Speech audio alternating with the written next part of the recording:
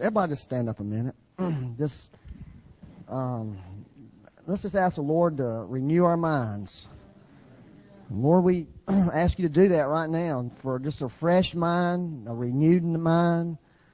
God, we ask you to release strength to us. Jesus, we're here. This is why we came together, to worship you and to encounter you, Lord. We didn't come to go to church because we don't believe in going to church, Lord. We believe in being the church, Lord. We want to be with you, Lord. That's the only way we can be the real church, is to be with you. And God, I ask you right now, you would really refresh us, Lord. Just move anything off of anybody that may be trying to get them and mess them up, Lord. Lord, thank you for that beautiful dance and that song, God. Lord, thank you for your presence in worship this morning, Lord. Oh, God, thank you, Lord. Lord, I prayed for the people who got hands laid on them, Lord, that your power to be on, Lord. It has to be you, God. It's not anything that we have, God. It has to come from heaven. It has to come from the Spirit, Lord. And that's what we put our hope in, is you, Jesus. Thank you, Lord. Amen. You can sit down. Let me just say this. Where's Nathan? You taking care of me, buddy? Right now. I think we had announced in the bulletin we were going to receive a special offering this morning for the building fund. As Fran, talked about that. And, I just want to encourage you to give to it liberally. Anything that we put in these plates, you can go ahead and pass them around now. We'll go towards the building fund. I just wanted to remind you of one scripture in Acts 11. There was a prophecy that there was going to be a famine over the whole earth. And you know what those guys did when they heard that prophecy? They took up an offering. And see, I think, in the world system is, the stock market, everything's bad. We need to hold on to what we got. But that's not the kingdom of God. And I just, want to encourage you this morning to have more of a kingdom attitude towards your finances, not just for this offering. In fact, you don't have to give. I'm not trying to coerce you into giving, but what I am trying to say to you is at this time, we need to be looking to God as our source. And if we will arrange our lives and arrange our finances according to the Scripture, we'll be okay. But if we do them like people do them, we will not be okay. Because there's a lot of people scrambling around now thinking they have everything figured out, and they're in trouble. And we don't want to be, Jim was saying something this week that he got the greatest gift he's ever got from one place on the earth that is in the worst economic shape that they could possibly be in. You hear that? Somebody gave him a piece of property worth $100,000 in a nation that can't keep a president because the economy is just so messed up. And that's kingdom. Isn't that right? So that's the kind of attitude I think God wants to release to the church. Because God's going to release the wealth of Egypt, the wealth of the world into the church one day. But He's not going to release anything to people who have a hoarding attitude. Amen? So I won't say anything else about that. I can tell you. Okay, can you open your Bibles now? And let me just, I just need to pray. Is that okay? For me. I'm praying for me right now. I feel sort of disoriented a little bit. Lord, I just ask you right now, I believe you have a word to give us this morning. And God, I just pray that for the grace, Lord, for your word. Grace to come to say your word and grace to hear your word, Jesus. We just ask you for that, Lord. That's what we're here for, Lord. We're here for you, Jesus. Amen. Thank you, Jesus. Hey, remember last time I was here a couple of weeks ago when I spoke and I told you 3 things out of Acts chapter 1? 3 keys to the release of the activity of the Holy Spirit in your life. Remember that? 3 keys from Acts 1. First one was in Acts 1:4. It said, wait on the promise. Amen? Wait on the promise. In other words, that's one of the keys, is that we need to wait on God. If God has made promises in your life, you need to wait on those promises. Because I can promise you that those promises will come true if God promised you something. So that's the first key. Second key is you don't just stand around and wait and do nothing. I think in Acts 1:14 it says, it says they gathered together in one accord and prayed. In other words, now, not only do we be waiting on the Lord and not getting ahead of the Lord and not trying to do things in ourselves, but we need to be asking God. We need to be communing with God and talking to God right now. Now's not a time to be lukewarm Christian. If there's ever was a time to not be distracted, to really get before the Lord and really seek the heart of God and ask God what He's got to say, now's the time to do that. And I really encourage you that we're living in a time where we really need to be talking to God and hearing God talk to us. And I think God's got things He wants to say to us. So that's the second key.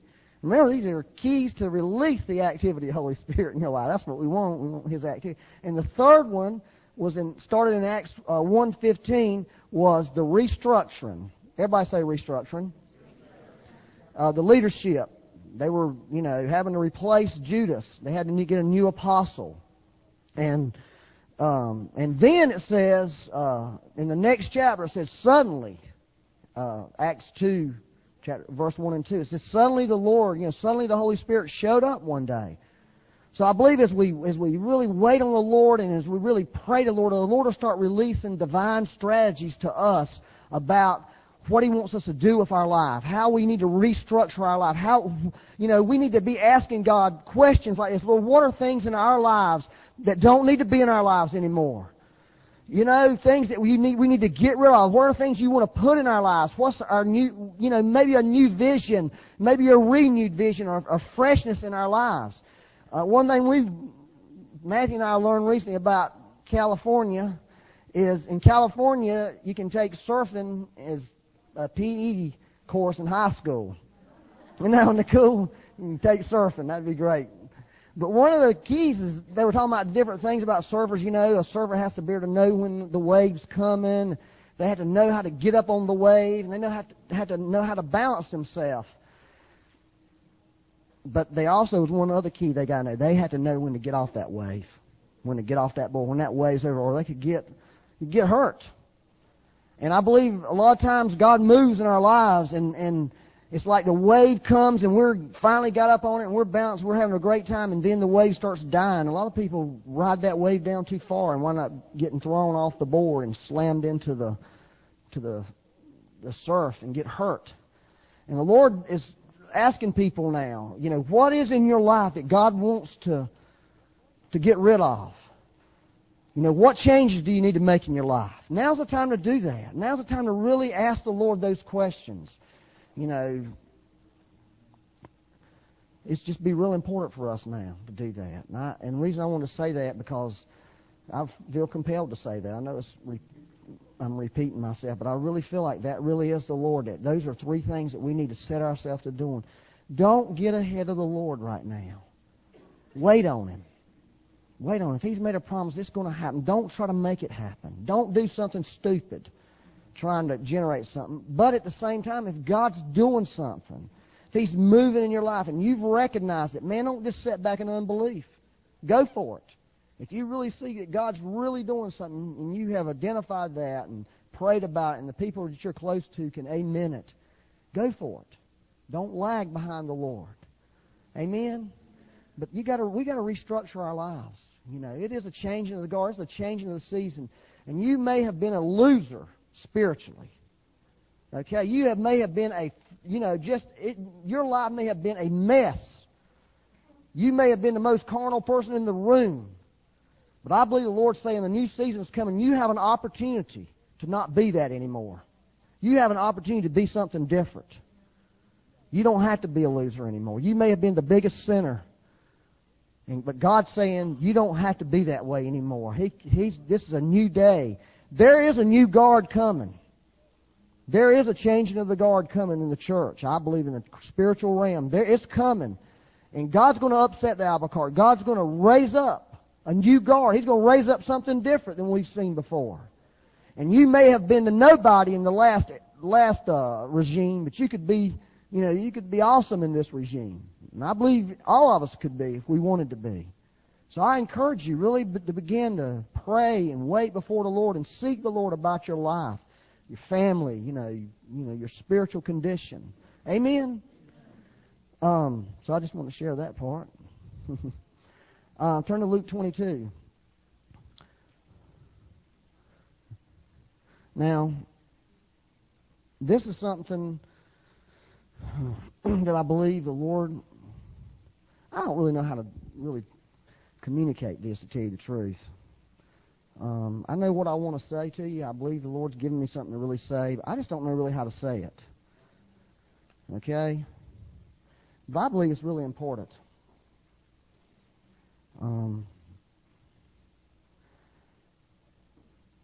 So I'm just going to say it, and however it comes out, this is the way it comes out. Okay? But this is what I told the Lord about this. I told the Lord the other night, I was praying about this. This is something I've known, I guess. I said, Lord, somehow you need to get this message out to people. That's what I told him. You've got to get this message out. People need to hear this. People in the world need to hear this message. You know what I'm saying? People in the world, people in the church needs to hear this. So I'm going to try to tell you guys this morning. Luke 22, verse 31 through 34. And the Lord said, Simon, Simon, indeed Satan has asked for you, that he may sift you as wheat. But I have prayed for you that your faith should not fail. And when you have returned to me, strengthen your brethren. But he said to him, Lord, I'm ready to go with you both to prison and to death. Then he said, I tell you, Peter, the rooster shall not crow this day before you will deny me 3 times that you know me. Now, I want to just make a couple little things here. Number one, Jesus did not pray for Peter to not fail. He prayed that his faith wouldn't fail.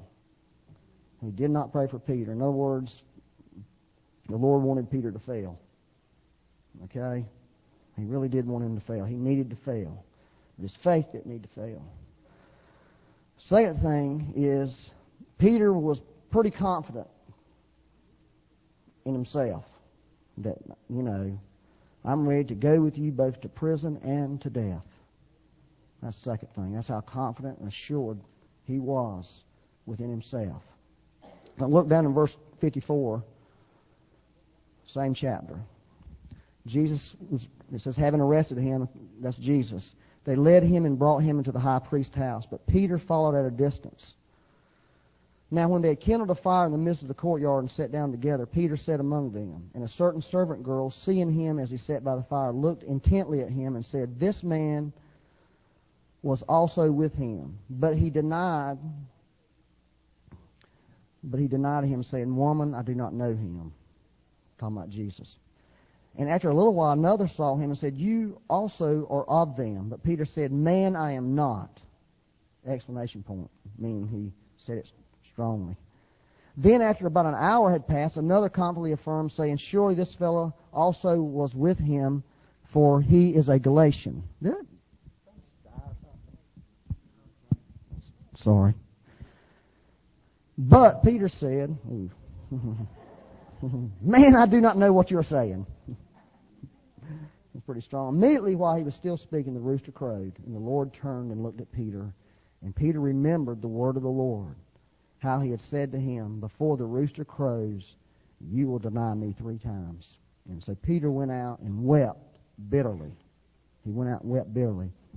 So Peter went from a few verses up there in verse 33, where I will go with you to both prison and to death, to he went from that confident level to absolute total failure and total defeat in his life.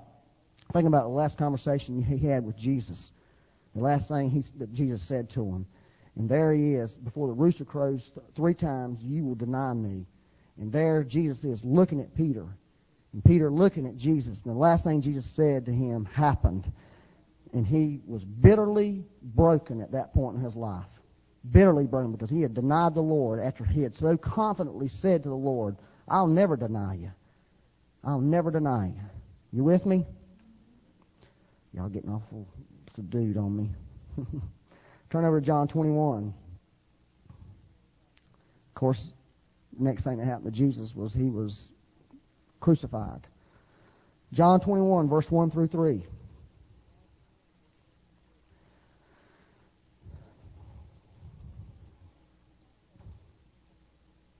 And by the way, I'm sharing this because this has to do with the changing of the guard. Okay? I believe this is the changing of the guard that God wants to make. I'm convinced it is. I'm convinced in these scriptures I'm reading is a secret that God wants to reveal to people. After these things, Jesus showed himself again to the disciples at the Sea of Tiberias. And in this way, he showed himself. Now here's, he's resurrected Jesus. He hasn't ascended to heaven yet. He's hanging around. Simon Peter, Thomas called the twin, Nathanael of Cana in Galilee, the sons of Zebedee, and 2 other of his disciples were together.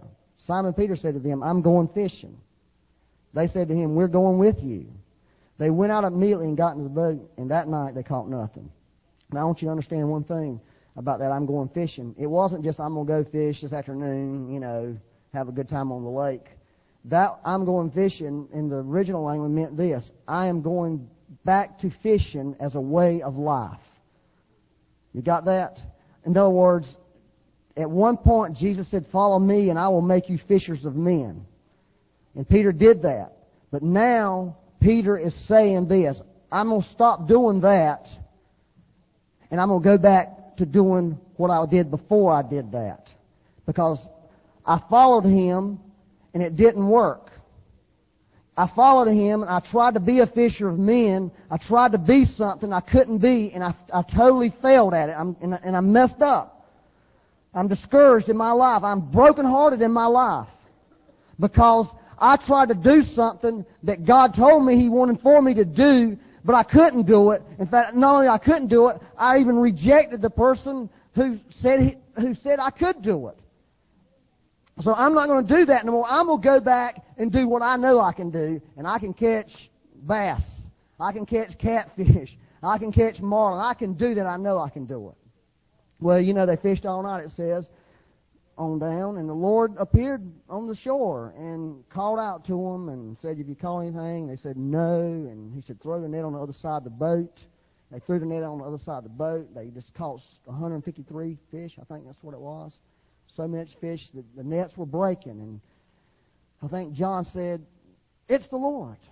And Peter jumped into the lake and swam the shore to find the Lord there with a fire with some fish on it. Okay?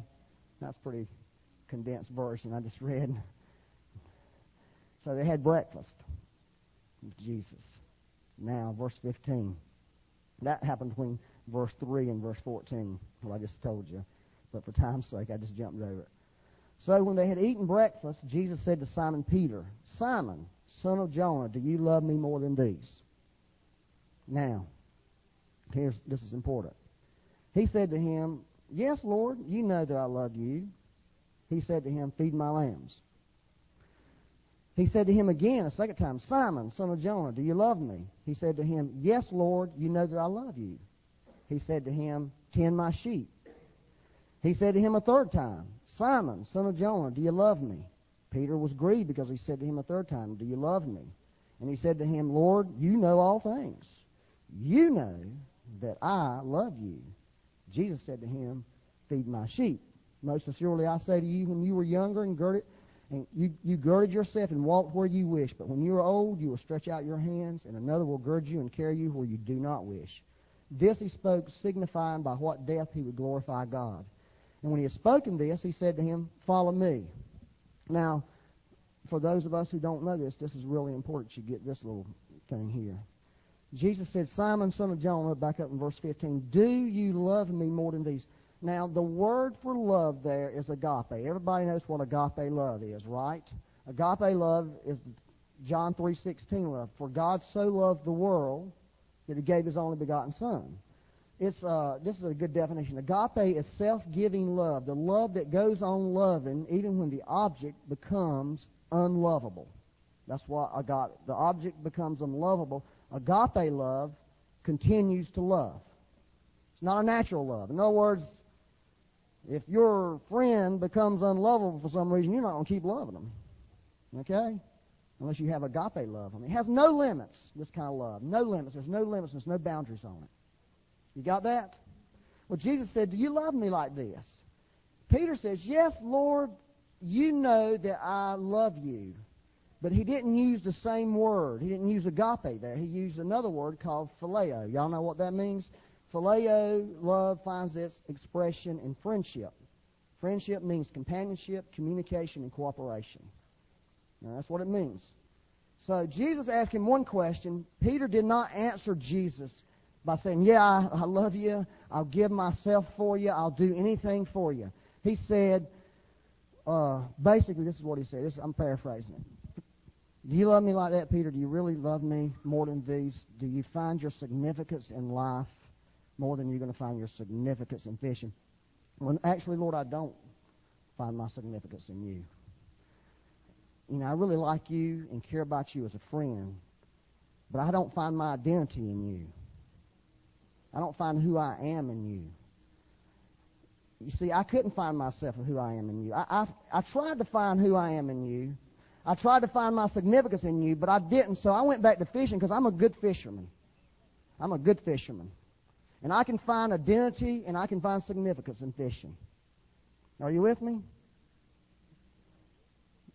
And then, this is what's so amazing, Peter answered the Lord like that, and the Lord said, okay, feed my lambs. That was the Lord's, that's extremely important.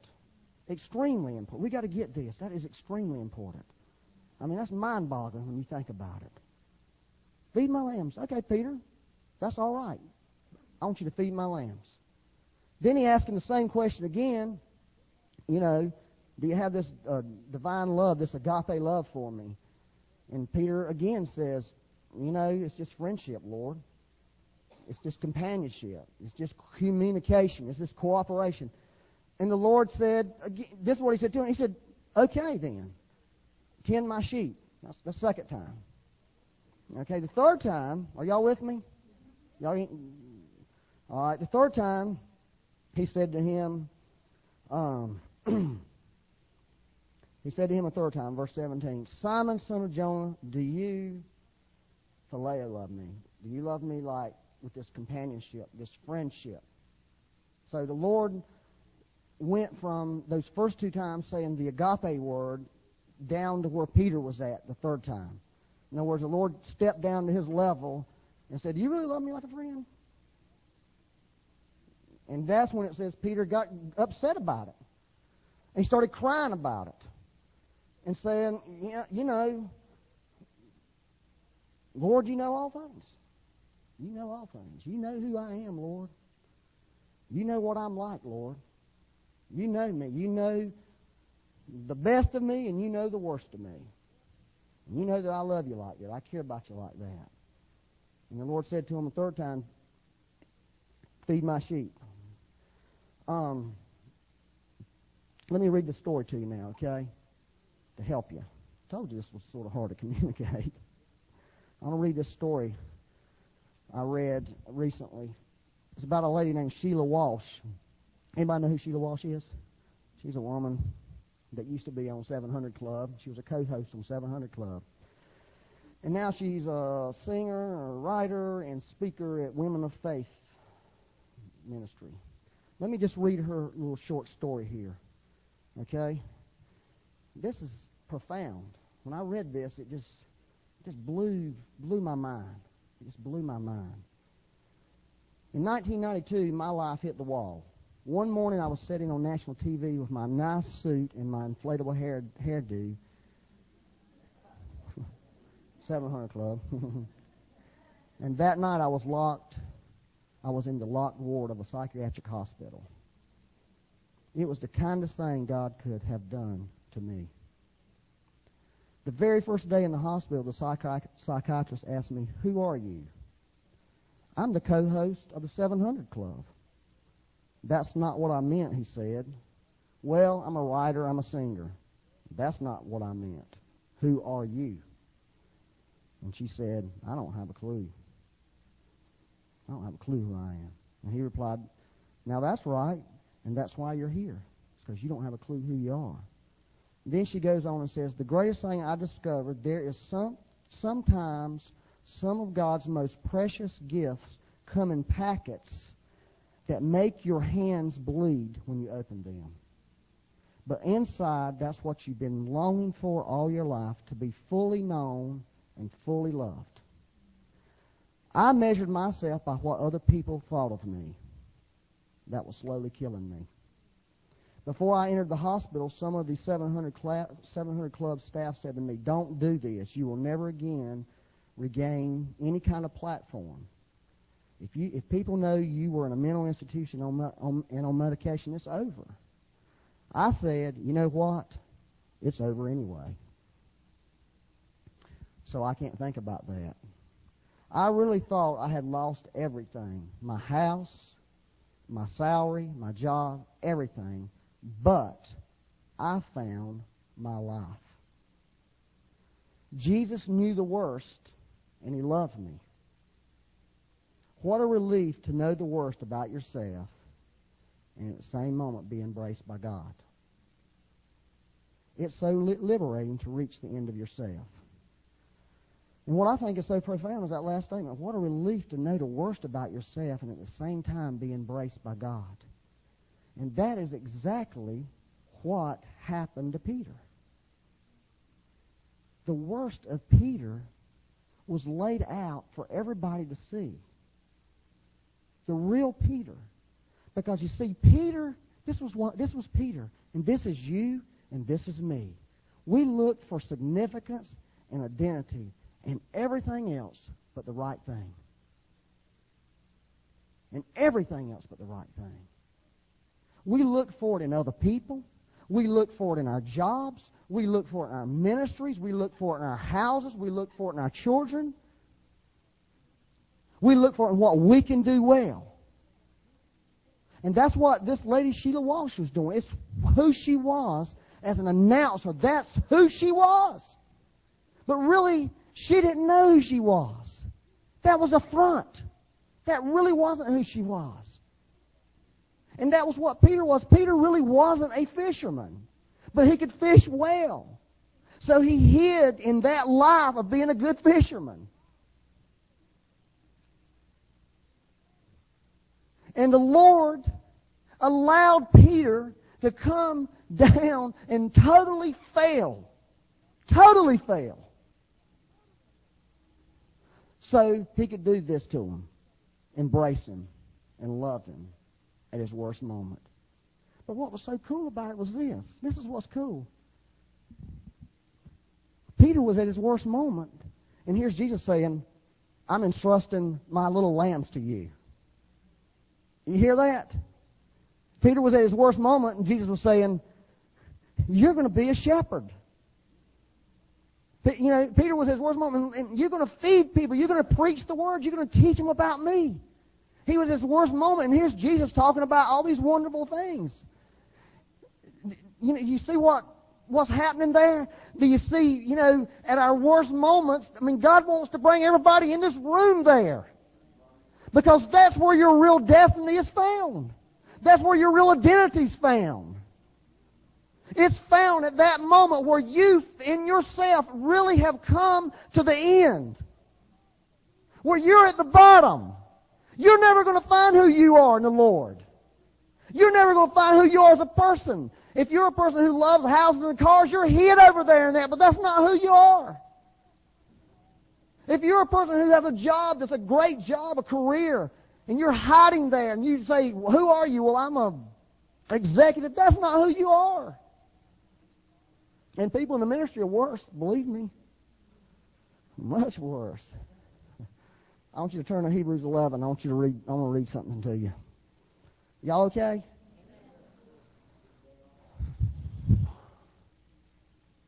Hebrews 11. This is something else that's profound, okay? This is what happened. I was at the beach. I was up real late one night, just, at the beach. You just sleep when you want to and get up when you want to. Ain't nobody going to make you do anything except if you want to run. You have to get up early. But we was watching TV, and there was just a conference on Christian TV called Woman Thou Art Loose. Anybody familiar with that? Woman Thou Art Loose on TD Jakes. And so he had all these women in there, and he was just up there just preaching away. And I was telling Becky, I said, there's some churches they have this reputation. Everybody's real wild up on the stage doing crazy stuff. But his church, it ain't the stage that's doing crazy stuff. It's the people. They were just going ballistic in there. I mean, I was watching. I really wasn't listening to what he was saying because they kept showing the audience. I was just having such a blast watching the people in the audience. I mean, they were just going wild. I mean, God was just touching people, and they were just going crazy. They were doing some stuff that people can't do in the natural by themselves. You know what I'm saying? That was what was happening. But the next day, I think, or a couple of days later, it was in the afternoon, it came on again. So he's preaching to these women. So I thought, man, I will listen to what he's saying this time because I've already seen all the action. He preached this message, and I told Becky, I want every woman in our church to hear this message. I want every woman